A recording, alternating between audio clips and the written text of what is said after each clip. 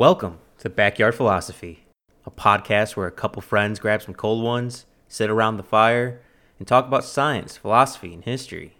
Crack one open, sit back, and get a good laugh as we discuss everything from automation to why the meaning of life is 42.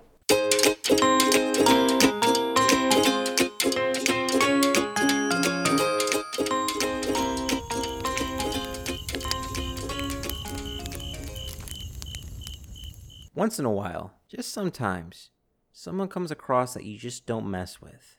You may think you have the upper hand and there's no way that you can lose, but you don't truly realize the situation you're in. This was the case for some pirates who kidnapped and ransomed none other than Julius Caesar himself. But before we get in this tale of, oh no, what have I got myself into? Nick, how are you and what are you drinking? I'm doing good. I just got some Gatorade here. How about yourself? I'm drinking some 9 branded bourbon, and bottle's just about gone, my friend. It's been an interesting day. Well, the year. The year is 75 BC. The Mediterranean Sea has been littered with pirates for almost a century, so much so that many, not just the Romans, are generally worried about traveling around the sea. But a young 25-year-old Julius Caesar did not care. Sailing near the southern region of Anatolia, at this time known as the Sicilian Trojana, aka the rough Sicilia, to Rhodes to study and receive more schooling. When Caesar was on his way to Rhodes, his ship was stopped by Sicilian pirates. The pirates, seeing a young noble man, they took him hostage and sailed away to an island. These pirates, with Julius Caesar himself as their hostage. Important to note, before I continue with the story, at this time, Caesar had no military career, no political career. He was simply a man who came from a well-off family at this point. The pirates ransomed their new hostage at 20 talents of silver, which is about $500,000 in today's money. Hearing how much they planned to ransom for him, Caesar began to laugh, thought it was a joke and an insult on how much they were going to ransom for. Then he suggested to the pirates that they made his ransom up to 50 talents, which is about $1.2 million in today's money.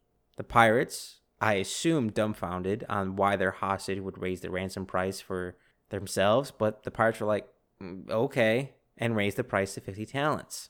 Now, this is ancient times, so fast travel and spreading knowledge quickly just isn't happening yet.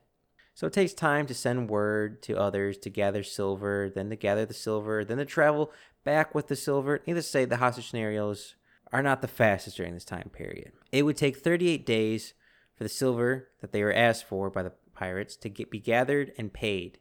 But during those 38 days, Caesar would have an interesting time with the pirates. Caesar, a young man being taken hostage by the Sicilian pirates, started treating the pirates as if they were his subordinates.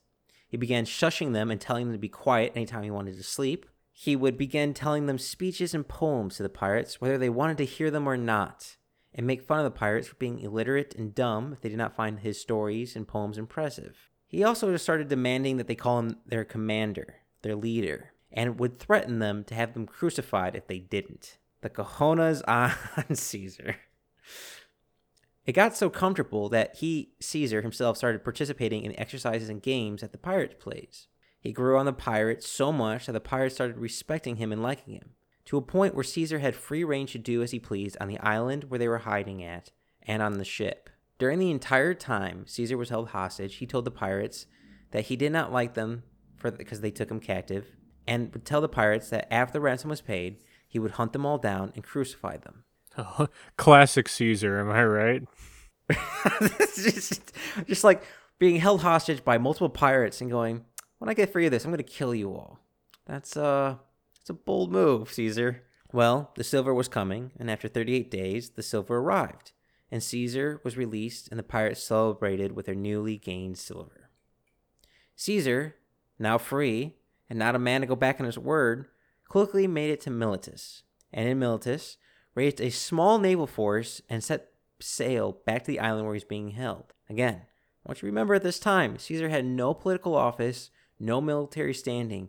He gathered a small naval fleet on his own words and on his own. Sailing back to the island, where the pirates were foolishly still there, Caesar and his navy took the pirates' vessel and the pirate themselves, this time as Caesar's captives. Caesar took them to a prison, then went to the authority in the area, a Marcus Junius, a proconsular, and Caesar asked and petitioned Marcus to have the pirates crucified, as Caesar promised the pirates during this time as a hostage.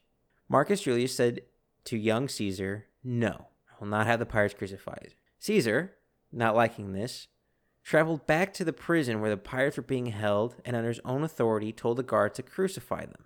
Guards, not knowing if Caesar had actually any power to command a deed like this, but not wanting to piss off Caesar for him being a possible authoritarian figure, the guards began to carry out Caesar's command of having the pirates crucified.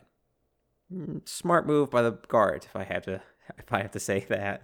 But rather than having the pirates crucified, something else would happen. A reason lost in history.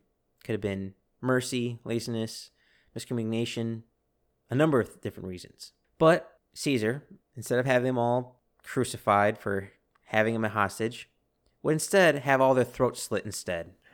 Task failed successfully. Caesar, even as a young man, it was not someone to mess with, and the pirates surely had no idea when they took hostage.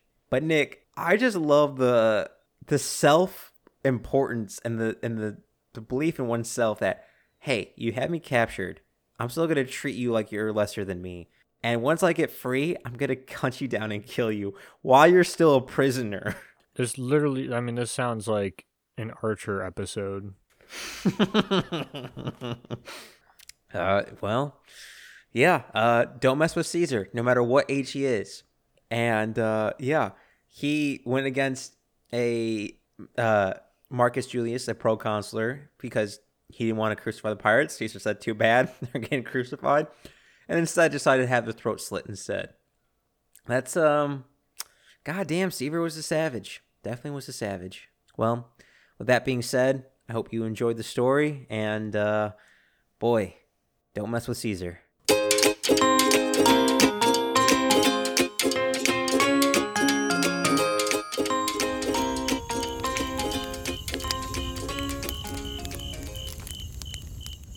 Thanks for listening to the Backyard Philosophy Podcast. We rarely finish a podcast without missing a point we wanted to bring up, so let us know what we forgot. And if you have a topic you want us to talk about, let us know at Backyard Philosophy on Instagram